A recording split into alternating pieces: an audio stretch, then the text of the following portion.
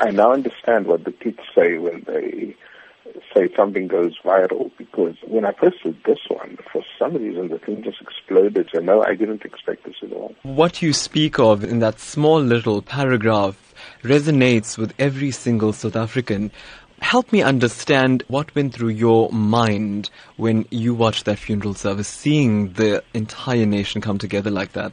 It suddenly struck me, that we take for granted the wonderful, wonderful ways in which, in moments of crisis, we come together as South Africans in such a beautiful way. And knowing Uncle Kathy, this was no accident. I mean, he put together, and his wife Barbara put together this funeral in such a powerful way, but also without making a scene about it. So there's a lot of those things that if you just looked again, you'd see amazing examples of solidarity, of interracial friendships, of interfaith community.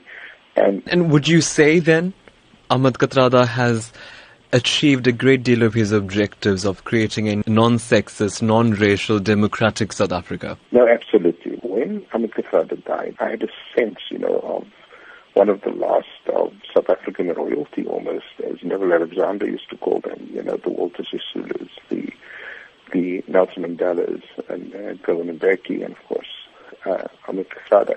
And these were special people, they weren't loud, they weren't obnoxious, they weren't sleazy, they weren't greedy, in having this simple funeral, you at the same time make a profound statement. Professor, yes, that statement didn't stop there. Many have said that THAT Kathrada stood up for injustice and stood up for whatever he felt in his heart to be incorrect.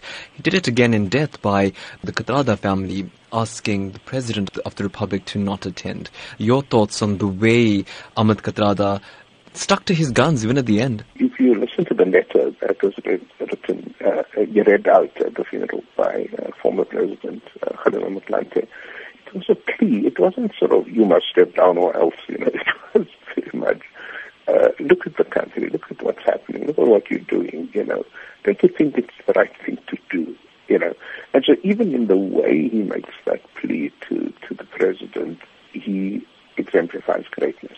It comes at a time when South Africans themselves are facing a great deal of uncertainty. And South Africans often lament to us that they're not so happy about being South African right now.